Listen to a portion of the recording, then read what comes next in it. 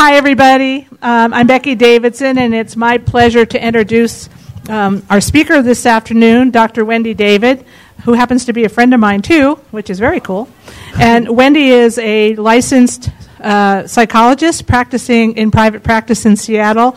She had a long career with the veteran VA, specializing in trauma treatment. She's involved in a lot of things, including the board of directors of Ski for Light and the board of directors of Guiding Eyes for the Blind. And she travels extensively presenting and has over the years.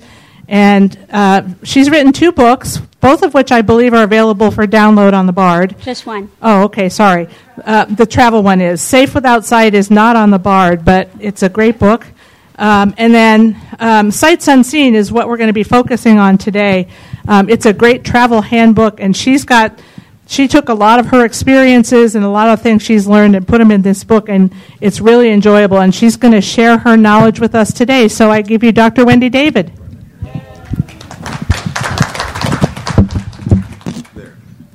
No, it's not. Thank you, Becky. So we're fiddling with the mic here because it's tired and it wants to keep falling down. Take the one that's sitting on top of the podium. But she doesn't. We did. That's the one we have. I just don't want to hold it. Larry, you can hold it. The one I just used was sitting on top of the podium. It's just laying on the wood. You can bend it down towards you. I think.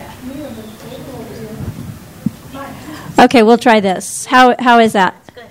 Okay. So I have to sit at a funny posture to do this. So nobody's taking pictures, right? Yeah, right. So, well, first of all, I just want to say thank you for having me. I am really excited to be here, and I'm excited to be talking to the group, and I really appreciated getting Lillian's call and the committee interested in having me come. And I'm always happy to talk about travel. Because it's just, I think, one of the things that makes my life so interesting and exciting. And I have learned over the years that so many blind people have believed for many years that experience maybe can't be afforded to them. And so I want to really just hopefully whet your appetite a little bit and help you understand that it's very doable, and that, with just a little bit of knowledge and know-how and planning ahead of time, you can have just a really amazing experience in travel. And, when we talk about travel, a lot of times, and I was this way for a very long time, we have these amazing dogs, and so we travel, right? But that's different kind of travel. That's like we're getting to somewhere. We're going there. And once we get there, we're there, and that's what we do. But when I'm talking travel now, I'm talking about being there. Experiencing something new, experiencing something that maybe will broaden your understanding and your perspective and your cultural awareness and your friendships and, amazing memories that you bring home with you, other than, going to an airport, getting on a plane and sitting in meetings all day. Not that there's anything wrong with these meetings. These are great meetings, but I just put my foot in that one. So it won't be the first time or the last, I'm sure. How many of you, I know you all travel because you're here, right? But how many of you have ever said to yourself, where would I love to go? And I'm just going to do it. I'm going to do it. I might even do it by myself, or I might do it with another blind person, but not, I have to find a sighted person to take me or go with me. How many of you have sort of had that conversation? Yeah? Awesome. How many of you have had that conversation and said, no, that would be too hard? Yeah, I think so. And it's understandable, right? Because there's a lot of places that, especially outside of the United States, that, might be really fascinating, but might really feel out of, our comfort zone. And it is out of our comfort zone because they have different rules, they have different cultures, they have different expectations, they may or may not have sidewalks, they may or may not even have toilets. I mean, I'll be happy to share my experiences in Nepal if you want to hear them. But anyway, a friend of mine said, "Boy, you really learned a lot there, didn't you?" Lots of new skills. I said, yeah, I added to my skill set. So, I mean, it is really sometimes overwhelming to think that you can, as a blind person, pick up and go somewhere and not have to have a sighted spouse or partner or friend or traveling companion, and that you can still have a really amazing and successful experience. And so what I want to share with you today is just some of the experiences that I've had. And sitting to my left here is Larry Showalter, who's going to, this is the only time he probably can ever remember me asking him to please give me time checks. Larry loves to tell me that I'm always late and what time it is, but I have asked him today to give me time checks, so I appreciate you being here, Larry. Thank you. And so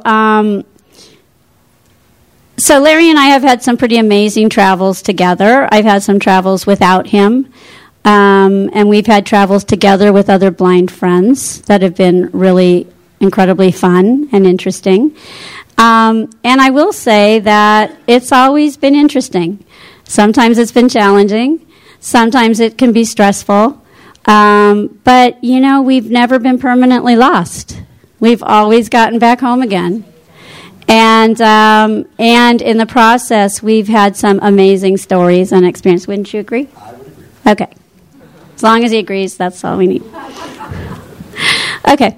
So one of the reasons why I wrote Sights Unseen, let me just ask, how many of you have read Sights Unseen? Oh, that's awesome. So, It's great. thank you. How many of you have not read Sights Unseen? You're right. It was just about half. Larry said half. I thought it was more than half. I just downloaded it. Wonderful. So Sights Unseen was written because people kept saying to me, well, who went with you? And I'd say, oh, either I went by myself or I went with Larry or we went with another blind couple or there were 4 guide dogs or whatever. And they'd say, well, but who else went with you?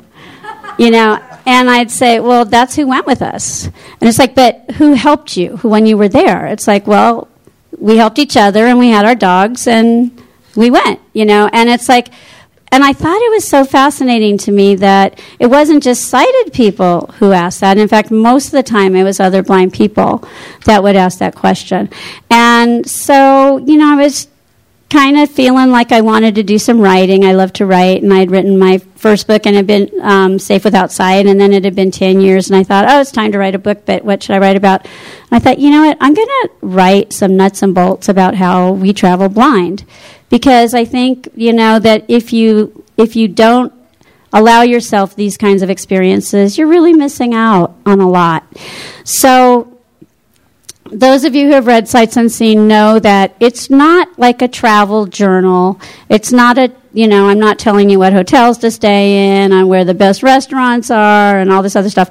I'm just really basically getting into how to travel and just real basic information that ended up becoming 3 Braille volumes with National Braille Press. And about 8 hours of download on Bard. So there's a lot of information in it, and what I'd like to do today is not repeat that information, if it's okay with you, because that was in 2010, and this is 2017, and I've taken a lot of amazing trips and had new experiences since then. So what I'd like to do is just build on that, assuming that you've either read it or will read it, and I hope you do, and I hope it's helpful, because that's why I wrote it. And, you know, but just kind of go from there. Is that okay with people? Okay. And what I'd like to really focus on today is international travel, because that can be challenging with a guide dog. It can be challenging without a guide dog, but it can be really challenging with a guide dog. That does not mean it can't be done, and that does not mean it's not worth it. But there are some things that you really want to keep in mind when you're traveling with a guide dog. So one of the first things to remember is that you don't have to do all this alone. That there are a lot of resources out there right now. Safe Without Sight.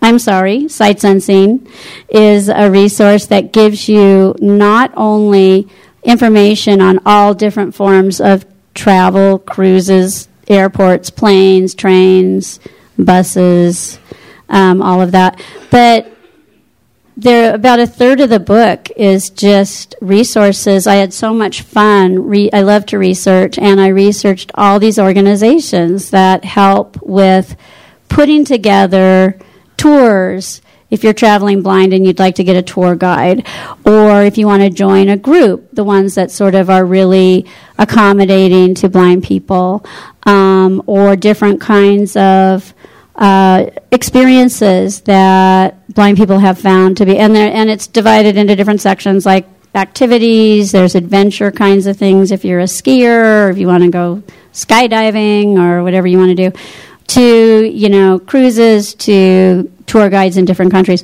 So recently, last year, Larry and I and two other blind people went to the Mediterranean, and we took a 12-day cruise, 14-day cruise, and started in Rome and ended in Rome. But we went to 5 countries. And the countries we went to were, of course, Italy. We also went to Greece. We went to Israel. We went to Turkey. We went to Malta. That's 5, I think. Okay. And boy, oh boy, oh boy, did we have interesting experience before we even went on the cruise, just getting our dogs ready for that cruise. So I'll share some of that with you, because some of it we expected and some of it was kind of a surprise. But we went, we had a spectacular time, and it was really a wonderful, wonderful experience. Okay, so what I stress in the book, and what I really want to stress here too, is if you've never traveled alone, other than say coming to a convention or something like that, start small and build up. And I'll give you a personal example of when Larry and I first started dating, like so many millions of years ago. I had been married to a sighted man, and he had been married to a sighted woman, and I said to him, you seem like a nice person, but I love to travel, and I've never really traveled, experienced, really travel, not getting around, not mobility, but traveling. I like to know what's around me, and I like to know the colors of the flowers, and are there flags waving, and all this stuff. I like to know all that. And so he said, well, you know what? Why don't we let's take a field trip and see how it goes. And I said, okay. So this is when he was still trying to impress me, I guess. So he planned this field trip for us, which was really awesome. We live in Seattle. We went on a field trip to Victoria, British Columbia. And so we had to get down to the ferry dock, and we took the Victorian Clipper, which was kind of a high-speed boat. And then when we got off the Clipper, we were going to spend an entire day in Victoria just sightseeing. But we realized that there were some specific things we might want to do, and that it would be helpful to set some things up ahead of time. So I said, well, I'd like to go to this provincial museum that's in Victoria. It's a fabulous museum. Would you see if we can get some docents, set up?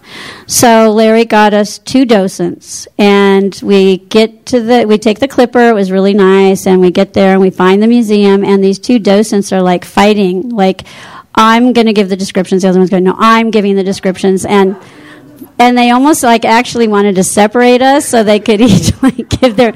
And so anyway, it was really kind of amusing, but they were really loving having us be there and be so interested in everything that they've done.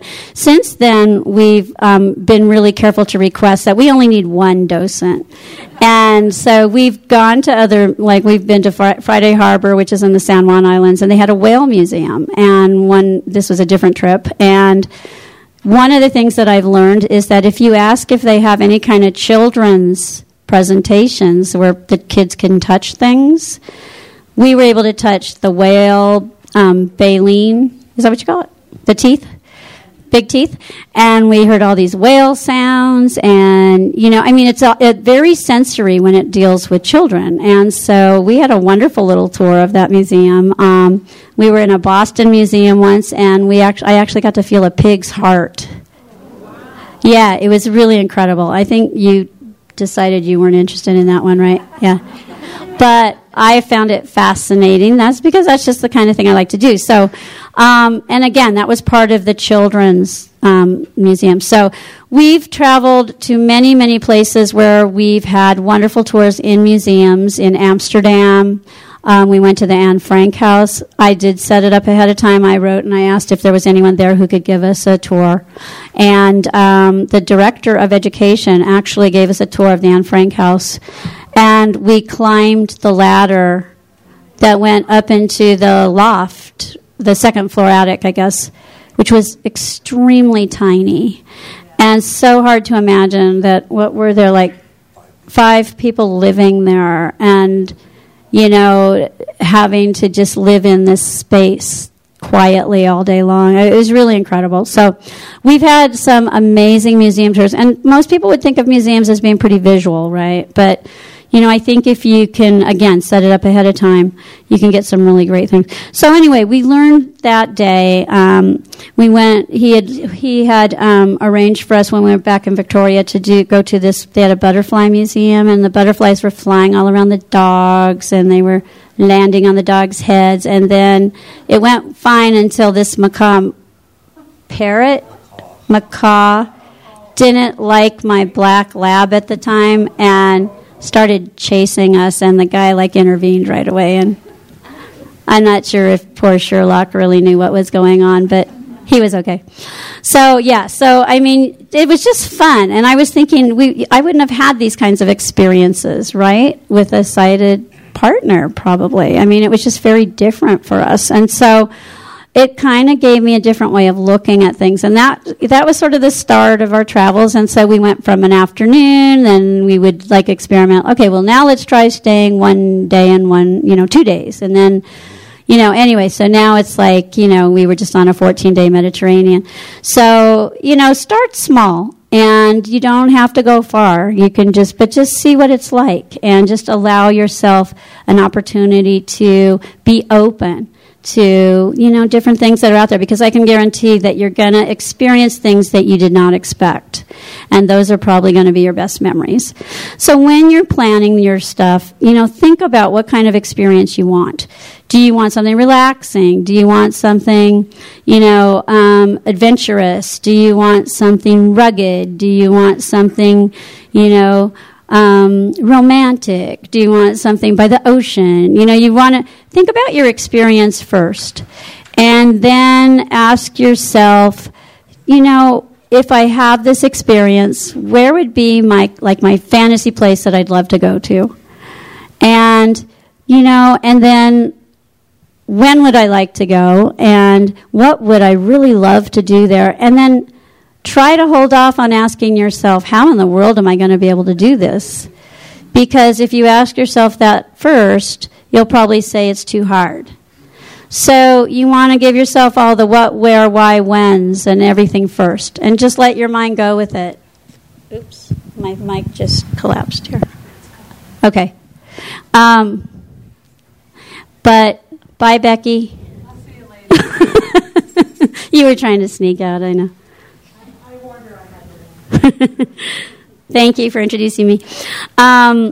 Okay, so then it's how. Okay, so part of the how is where are you going, and if you're going someplace where you would like to take your guide dog. Now, when you're considering taking your guide dog, there's a lot of questions to be asking. First of all, is it going to be appropriate for a dog?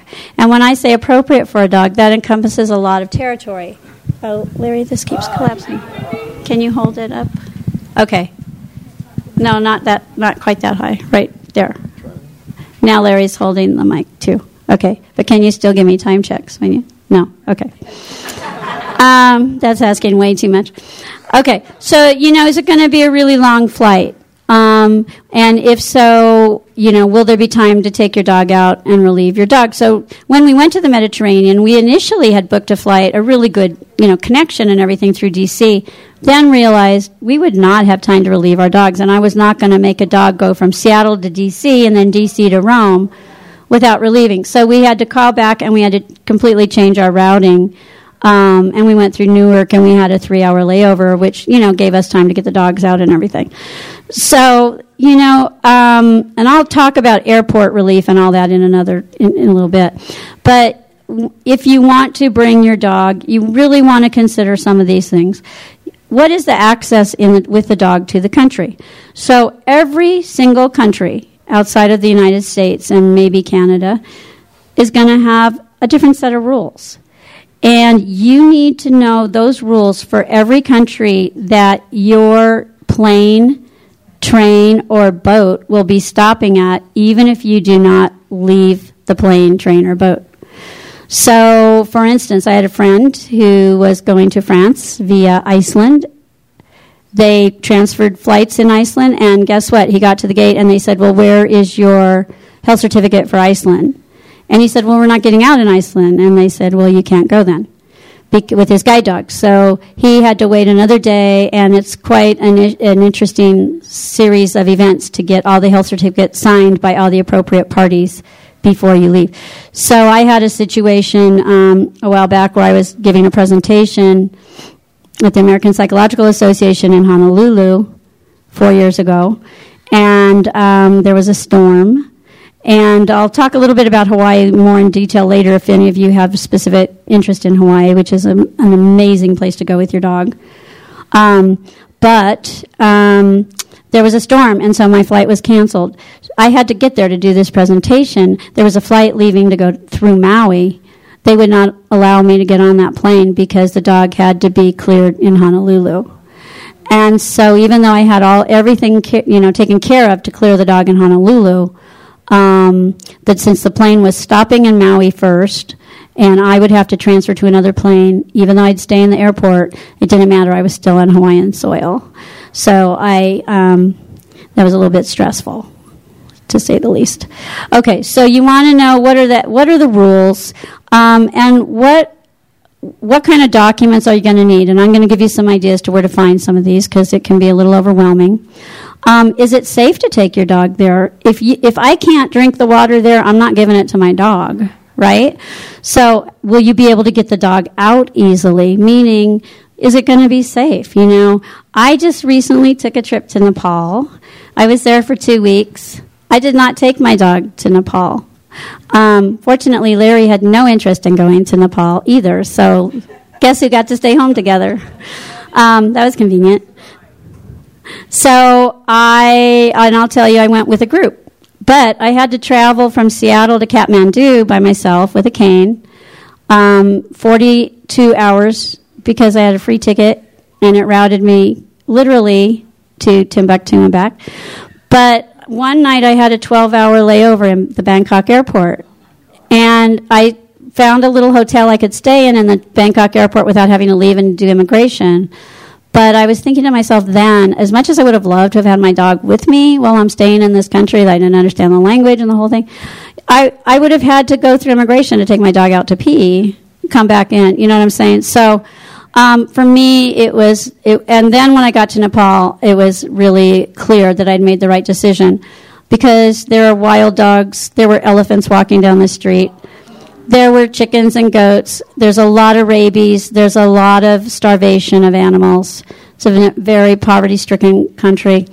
And it was very hot and very dirty. And it would not have been a good environment for her. So, and it was monsoon. It wasn't even supposed to be monsoon season, but at 3 o'clock every day we had 3 feet of water in the street. So, it would have been a really tough place for a dog. So you want to look at all those kinds of things. We've actually been on cruises where we could have taken our dog to some of the Caribbean islands, and we've cleared them because we've had to, even though we chose not to take them off the boat there because we've heard there were wild dogs there. So just because your dog is cleared to go somewhere doesn't mean you have to take them. in if you're on a cruise or something. But the one thing, and I will just really keep stressing this again and again and again, is that you have to plan ahead. You really have to plan ahead. And it took us literally about a year to get our dogs ready for the Mediterranean. Not only did it take us about a year, it probably came up to almost $1,000 between the two dogs. Larry has a dog also. So it's not necessarily cheap, and it's not easy. But if you are traveling on your own and you enjoy traveling independently with your guide dog, and you know you're going to be in places that are safe, and you know that you are going to be able to keep your dog, respectful of the culture and, all of that. It's wonderful to be able to. I went through the entire old city of Jerusalem. Our two other blind friends that were with us on the cruise did not use guide dogs, and they both went sighted guide with a tour guide that I had hired for the day. And I put my dog's bell on one of them, and we just followed behind. And I thought, I like this. This is nice. I felt very free, and she did great. So you need to really kind of consider what the environment's going to be like on the other side. Thank you. I knew you could do both. Okay, so there is when you go into other countries, you cannot assume that the rules are going to be like they are in the United States. We are so lucky in the United States. And I know we've all had problems with Uber and Lyft and airlines and TSAs and all of this. I know we all have. I've had my share. But we have the law on our side here. You do not necessarily have the law on your side in other countries, and you can't assume that you do. So when we wanted to go to Rome 3 days early to tour Rome before our cruise left. And so we thought, well, that's fine. We'll just fly to Rome, and we'll stay in a hotel, and we'll, do what we want to do. So not so easy. We couldn't get a hotel to accept both dogs. So they had the right to say no. So then I thought, well, I'll be really smart here, and we'll only call pet-friendly hotels. Well, no, because pet-friendly hotels means like they're the size of a chihuahua or something. They did not want two dogs in the room together. So at one point, our only offer, after maybe 55, 60 calls and emails, was a place that said, you and your husband and your two dogs can stay here, but you'll have to book 2 separate rooms, and your rooms will not have carpeting.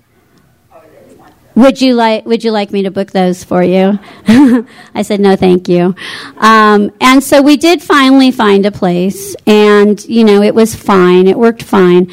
But it took us a really long time, and we just had to be aware of the fact that we were no longer in the United States, and they had the right to do that. Once we got on the cruise, it was kind of a different thing. We had our ADA again, but we had a big period of time in there. The rule at the Vatican, where we had arranged a tour, was that the dog had to be muzzled. Well, our dogs, don't need to be muzzled, but that was the rule. So we brought muzzles with us. Did we voluntarily put them on the dogs? No. But we had them with us, and in case they said you have to have them, we would put them on. So just like at TSA, there's not a lot of point in arguing about it. You just have to be prepared. You have to know what the rules are. And one of the things that's really difficult about traveling with your dog to international countries is that they all have different requirements in terms of documentation, rabies testing, titer testing, and microchipping. We know all of our dogs here at least have 1 microchip, right? How many of your dogs have 2 microchips? No. How many of your dogs have 3 microchips? My poor wafer has 3 microchips because she was given a 9-digit microchip at the school. And then I said, you know what, I'm going to be traveling internationally. She's going to need a 10-digit or 15-digit chip. Well, at that time they gave her a second chip, a 10-digit chip. But Italy requires a 15-digit chip. So my choice was to either bring my own chip reader, which would have been about $300 to rent one and big, or to get her a third chip. So I got her a third chip. So I have to write down. I have in my little Braille note taker, okay, left shoulder are these countries. Right shoulder is 10, this kind of thing. The other thing you have to really be aware of is that the documentation and the titer test documentations are very different. Do you all know what I'm talking about when I say titer test? No? Okay, good. So titer is a reading of the amount of antibodies a dog has in their blood after being vaccinated for rabies. So, I will just say right here and now, my dog is so special that she flunked her first titer test. And so you have to give them the rabies test, and you have to wait 3 weeks, and then you have to draw the blood. The vet draws the blood. The blood, there's only one place in the United States, is Kansas State University. You send the blood, they send the blood there. Then they run a test to make sure that the antibody level is at a certain level, and hers was too low. So then that meant we had to wait a certain amount of time again, get another rabies shot, which the rabies shot was probably still fine, right? But she had to have another one, wait another 3 weeks, get another blood draw, go through it again. Thank God she passed that one. But that can take up to 6 months, one round. And so consequently, if you're going to go, to an international place or Hawaii or, a place that requires titer, then you need to really plan way in advance. The titer test also only lasts for 3 years. They keep it in the computer in the Kansas State University. And so both our dogs, so my last dog, Star, we went to Hawaii 5 times because we wanted to get in as much as we could within the 3 years. But little did they know that Star's ashes are now in Hawaii, too. We buried Star in the Pacific Ocean off the coast of Maui because that's where she loved to go swimming. And so it was very appropriate. And but our 2 dogs now, their titer is up this month. This is July, isn't it? And we've made the very difficult decision, because we love Hawaii, that we're not going to get these 2 retitered yet, probably until I get my next dog, because Wafer's 8.5. And so as much as we'd love to just be able to get on a plane and jump to Hawaii when we see a good airfare, probably not going to happen for a while. I have a question. Yeah, go ahead. My question is, you said that the dog had to be vaccinated a few times for rabies. Mm. Is that okay for the dog? Yeah, it is. It's probably not necessary, but for the titer it is. No, I know it's necessary, but I didn't know health-wise. Yeah. That's why, some places you vaccinate rabies every year, some places every 2 years, some places every 3 years. It's the same vaccine, but you just, different countries have different rules. Now, the other thing is, so like some countries have rules, if you're going to take your dog in there, they have to be treated for tapeworms. I cannot tell you how many times our poor dogs have been treated for tapeworms. They've never had tapeworms, and it has to be within a certain amount of days. So on our cruise, they had to be tapewormed 5 days, no more than 5 days in advance. For Malta, well, we were on the cruise ship for 14 days. So how could we do that without the vet? The vet had to do it. So we didn't want to go to Malta by then anyway. We were so tired, and we had seen enough old rocks and stuff. So we stayed we were the only ones on the boat at the pool deck and had a wonderful afternoon at the pool. But even though, yeah, so they wouldn't have been able to get off in Malta anyway. Okay, a little bit lower. I'm craning my neck. There you go. I feel like a giraffe. I keep stretching. The other thing to keep in mind is that it's not just taking the dog out of the country, it's bringing the dog back into the country. So there's a whole other set of rules of bringing the dog back into the country. And I have heard horror stories of people having trouble getting their dogs back into the country. And so what you want to do, there's a wonderful website that we use all the time. It's called pettravelstore.com. And all the websites, all this information are in the book. So you can check with the state departments. You can check with the embassies. Make sure it's, the guide dogs, service dogs you're looking at and not the regular pet dogs because they're going to be different. This pet travel store is going to try to sell you a passport kit containing all the forms and everything you need for each country, but you really don't have to buy it. You can just go to each country, download the information, and take that to your vet, and they will help you get all the forms and everything done, but give them a lot of time because it is a time-consuming process. I unfortunately came in late because we were late. Yeah. So Do you want to say your name? I'm embarrassed to say Linda Wiggins. Oh, okay. Hi. I'm embarrassed to say that I don't even know who's speaking. Oh, I'm Wendy David. Yes, I apologize. That's okay. And, you're talking about the book. It sounds wonderful. Could you tell me what the name of the book is and where I can get it? Yeah, it's called Sights Unseen, Traveling the World Without Sight.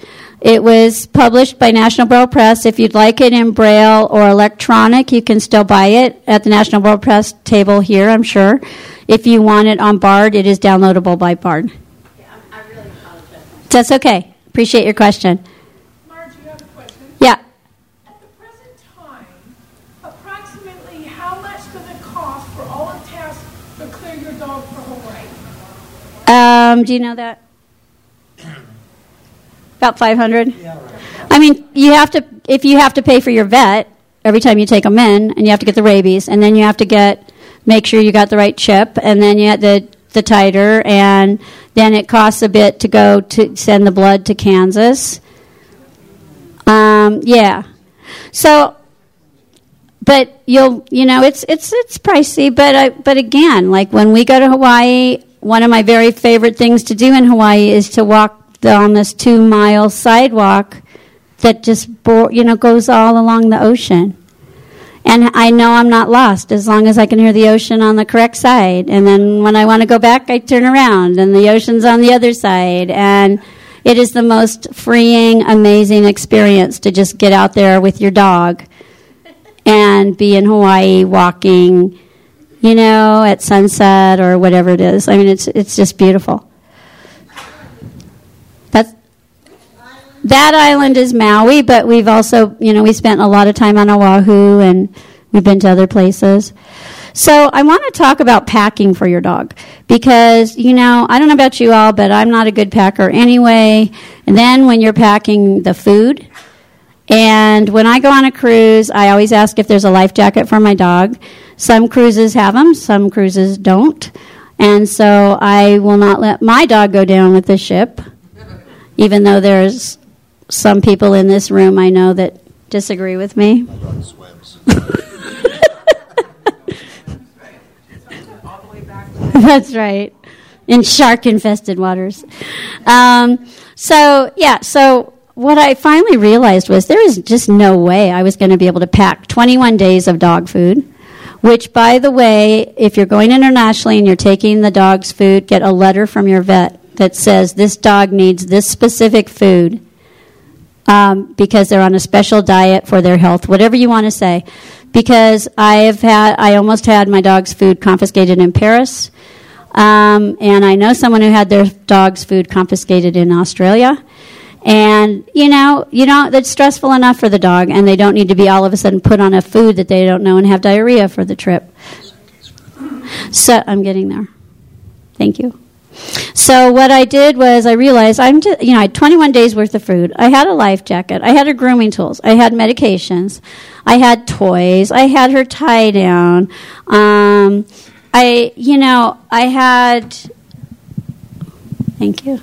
There was just a lot to carry, and so I called the airlines and I said, "Look, you provide, you allow people to bring medical equipment at no cost.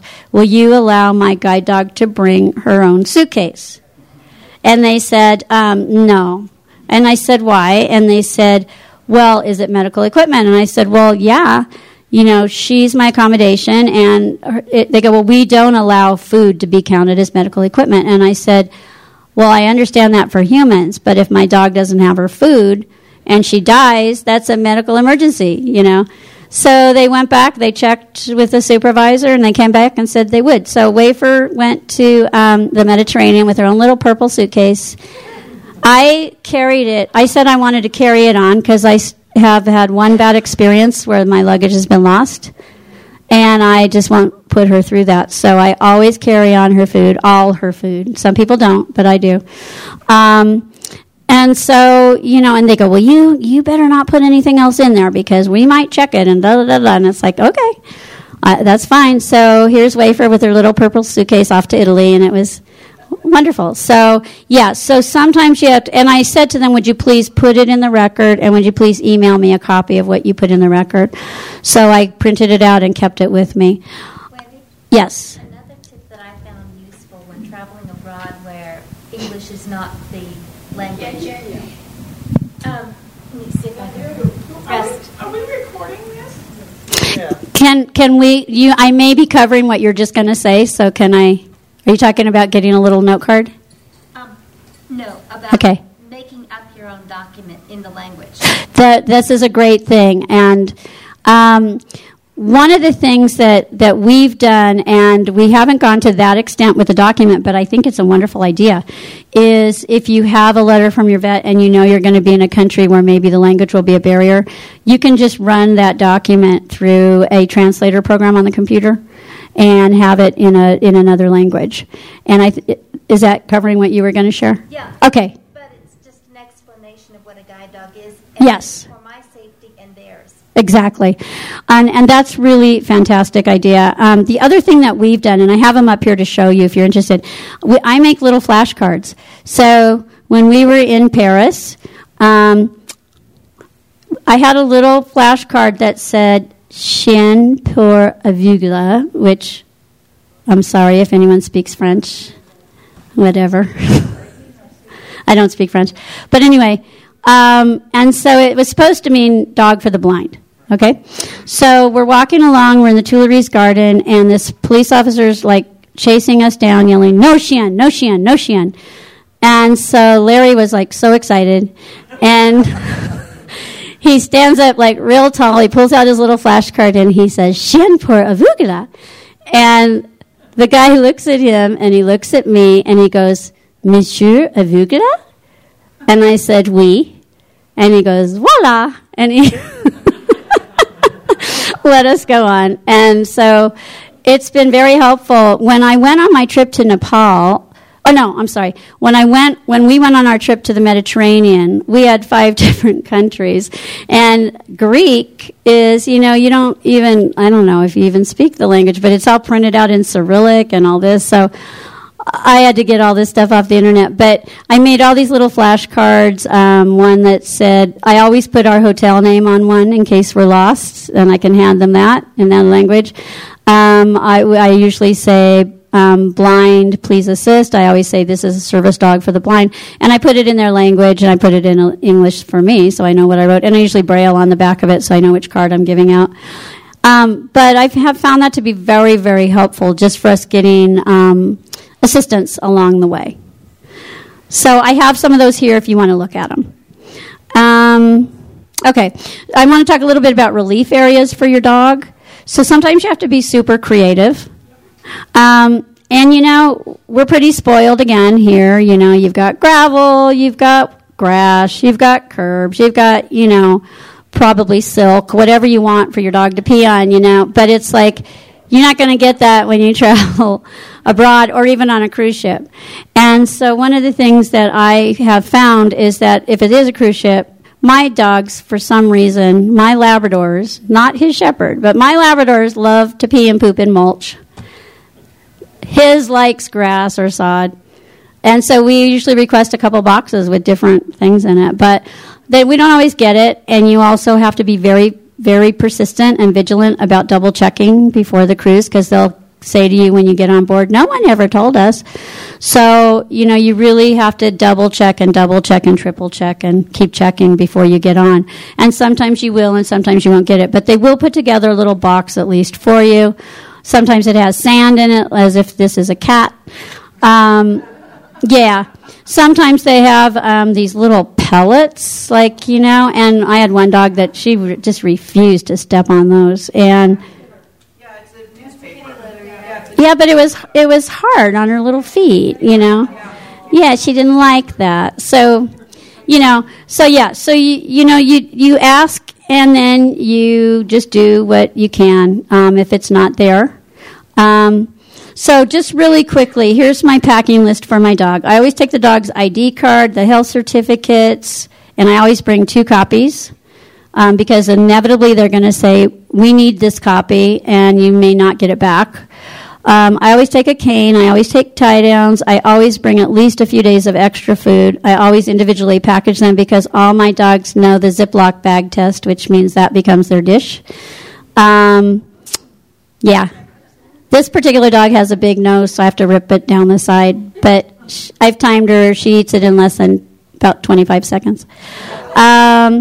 So, again, I bring a doctor's note for the food. You could do the doctor's note or the note I'm sorry, was it Deanna? Yeah, that said about the need for the dog. I bring a lot of pickup bags. I bring, portable water dishes. I always bring medications for ear infections, diarrhea. I just pack my pharmacy. My grooming tools, her toys, a clicker, a bell, treat pouch, of course, make it nice and full.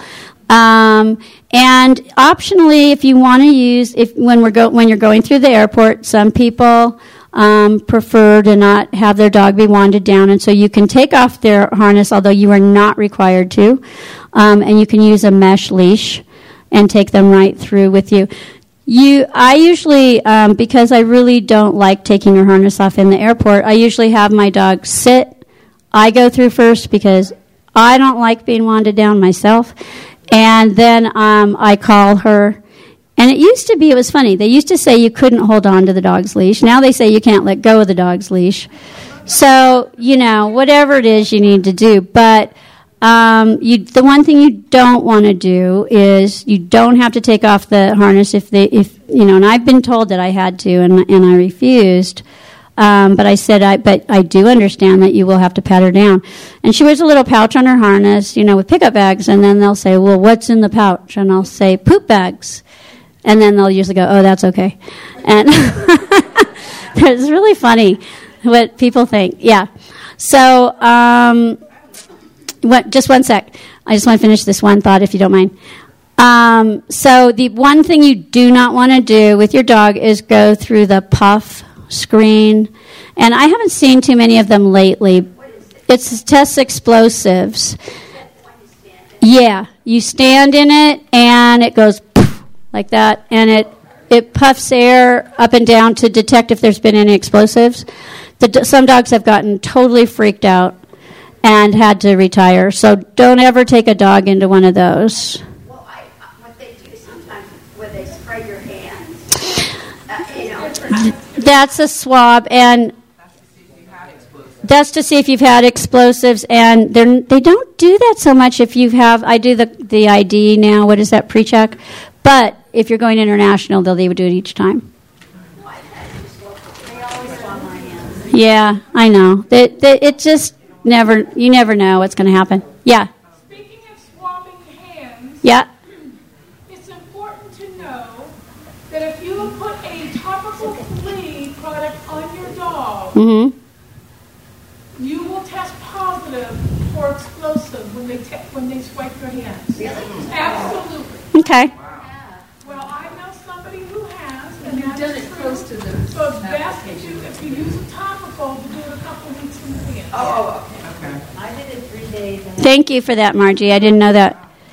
So, one of the things that we've also really enjoyed doing is when we've gone to different places is I love maps, and I have a book of tactile maps of the world. And so, I really didn't understand this route that we were taking from Rome and then going to Israel and blah, blah, and all this. And so it was really, made it meaningful for me to be able to look on my map and really see where we were going and all that. But we also have found that a lot of our technology works in other places. So now when I walk the 1.5 miles on the lovely beach of Hawaii, I can put my blind square on or Google Maps, and it tells me what restaurants we're passing and things like that. And I don't know how many of you use iPhones or that, but I take a lot of pictures.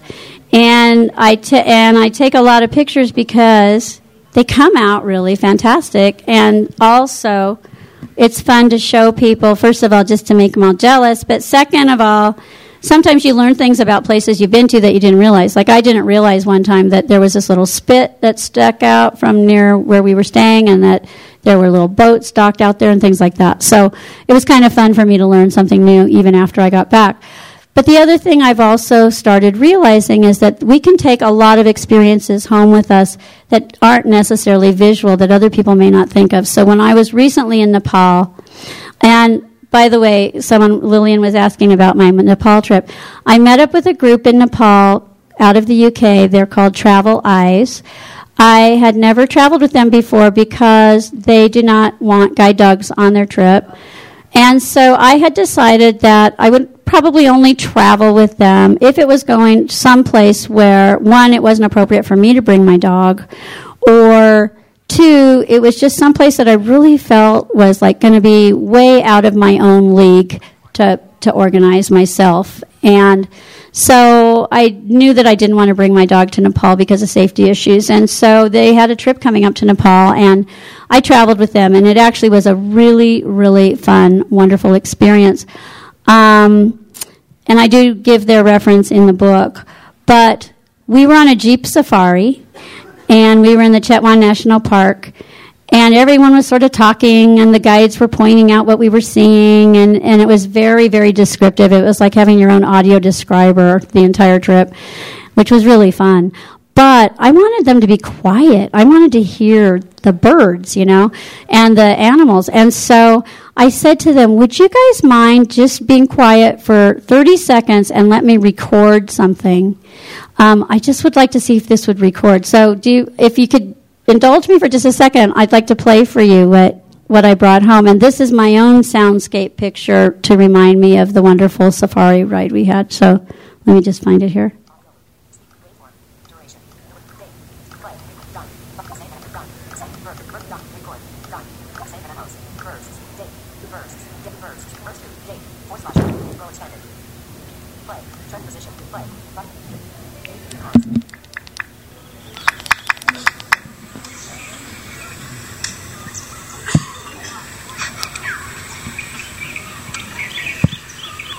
Did you even hear that? Yeah. I know it's kind of hard.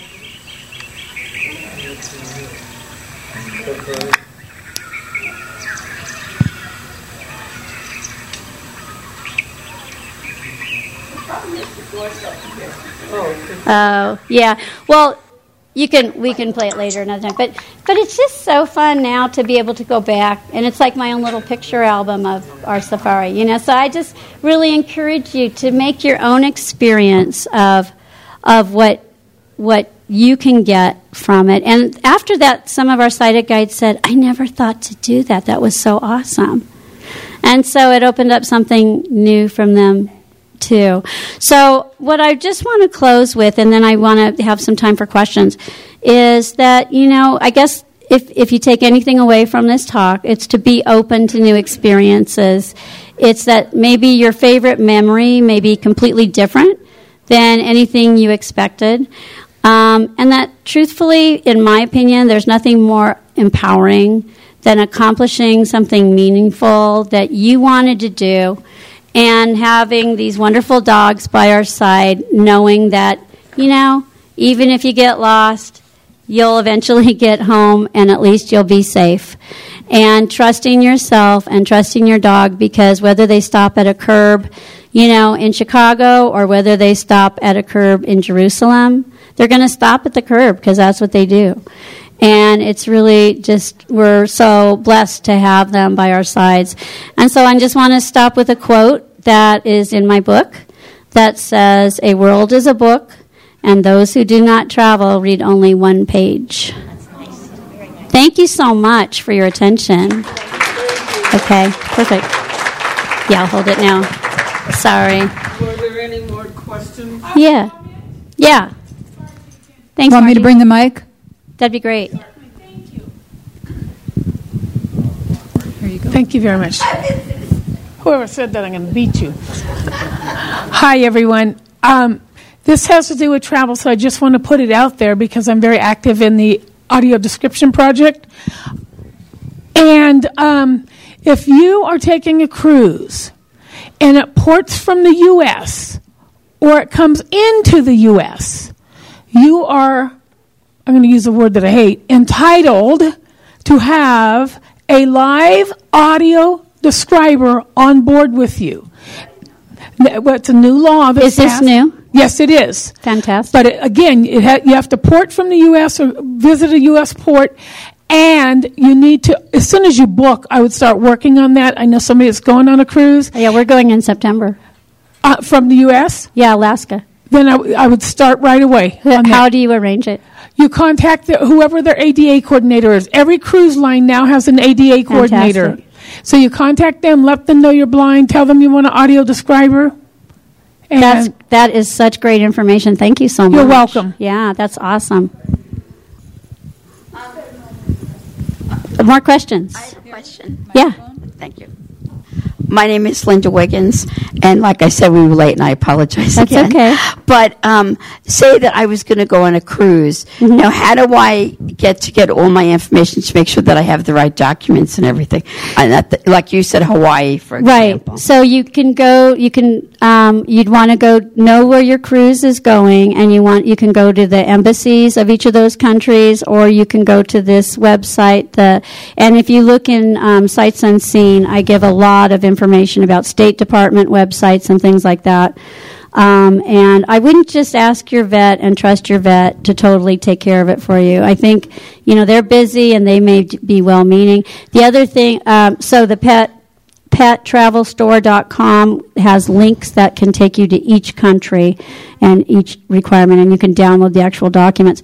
But the other thing is, you often have to have those notarized and stamped within 3 days of your departure for each country.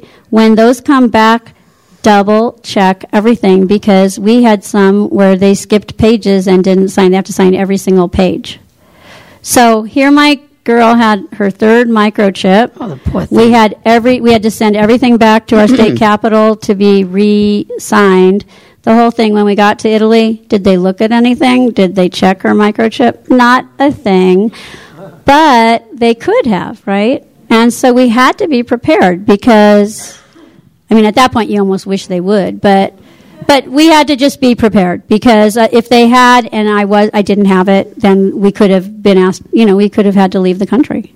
Well, I'm really surprised about Hawaii because I know that ACB did a lot of work with having, This prevents you from having to have a quarantine, but there are many, many rules that you have to adhere to not have to have the quarantine. And I understand, too, that when you get to, and correct me if I'm wrong, when you get to Hawaii, the dog can be checked by a vet, and then they can decide that you can't come in. They have to be checked by a vet when you get to Hawaii. It has to be in Honolulu unless you've prearranged it ahead of time.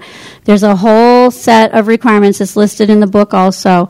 But if they have any sign that there may be parasites or if so when the first time we went to Hawaii with my last dog, Star, her chip had migrated from her shoulder down into her paw. Great. So you want to make sure you get that chip checked before you leave, from your vet's office. Make sure they scan it and you can hear it beep. Because we were in the agriculture office in Honolulu, and she goes, "Are you sure your dog is chipped?" And I said, "Oh, yeah, she's chipped." "Well, I can't find it." And, I'm holding my breath. I'm like, "Yes, she's chipped. I know she's chipped." And so she went all over that dog's body, and finally it gets down to almost her left front paw, and we hear, boop. Yeah, and it had migrated down her leg, and so she ended up having 2 chips. So, all my dogs have to have multiple chips. It's that's just the state of the art when they're belong to Wendy David, I guess. But so I got her a second chip because I was just so afraid if she ever got lost or anything, no one would think to check there anyway. Yeah, hi. This is Bob Windler. When you get those documentations stamped, do not take a copy. No, take a copy for yourself, but you Take have a to copy give the for originals. yourself, but yeah. you have to have it original Right, for access. right. Yeah. But you definitely want to bring a copy for yourself because they will say, oh, we need these. And then when you ask for them back, they'll go, we can't find them. Yeah. I had a lady that went all the way to China and had to come back home to get an original. Yeah. Yep. I have a question. Sure. Is that your wonderful husband, Larry? It is. Okay, I have a question for him. Now I'm nervous. Does he also take his own little purple suitcase for He did his not. He was a little embarrassed by Wafer's purple suitcase. They shared one suitcase. I don't think they did they? Yeah. Hi, Wendy. This is Karen Wood. I have a question. Yeah. I looked into Travel Eyes a couple years ago. It sounded really great to me. And when I read on their site that they don't accept guide dogs, Right. I did send them an email and tell them they might want to check and see if that's legal. I'm not sure that that's legal for them to do that in Well, it's England. their company, and they can choose to do it that way. And they do it that way because they have a philosophy of kind of a one-on-one relationship between a guide and, I mean, I suppose we could argue about it. I don't choose to argue about it because I'm going to use them for places that I wouldn't go by myself anyway. I mean, I would like to go to Africa one day. I probably wouldn't want to take Wafer to Africa. So, Yeah, right. So I will probably go with them again because I had a great experience. But would I take them to go, on a cruise or something? No, I wouldn't. Yeah, that was the second part of my question. Yeah. Now that you've traveled with them, would you recommend them? Well, I'm going with them in October. I'm going tandem bike riding in Holland. And so I don't think Wafer really wants to run alongside, so she's not going to go to this one. And so, so there are lots of things that I like to, the majority, 99% of the things I do with my dog. But there are things that I do that, are not appropriate for my dog or are easier for me without my dog. And so if it comes down to one of those two things, yes, I would definitely go with them. I am going with them again. I enjoyed it. I'm, in fact, a woman that I met in Nepal, we had so much fun in Nepal that she's going to meet me at the end of the bike trip in Amsterdam. And we're going to play for 3 days in Amsterdam before I come home. Yeah, so they're really lovely people. If any of you have been to Ski for Light, you know what kind of people go. And they're lovely people. Other questions? You don't have to raise your... Oh, I guess you do, if someone's running you the mic. If you want the microphone. Okay. Could you state your name, too? I'm just Colette. I'm just holding the microphone up here. Is there somebody there that has a question? I can't see a hand. Okay. Well, again, if any of you want to come up and look at... Oh, the other thing, I forgot to say one thing. So one thing I like to do when I go on a cruise is the website isn't always that accessible, but I like to know what's on every deck because I like to walk around a lot on the decks. And so I make my own little deck plan booklets that I carry... that I carry around with me, just stick in a pack or something. And so I brought a few of them to show you what I do. They're just, just on note cards. But at least I know if I want to go, play bingo or something, that I need to go to deck 5 and go to the front. And so that I find that very, very helpful and gives me a better sense of independence. So I have stuff up here. I have the deck plans. I have some of my little note cards with different languages of things, and I have a mesh leash. And I have my business card if any of you are interested in staying in touch. And again, I want to thank you all very, very much. You've been a lovely audience, and I hope you all get out and travel and have fun.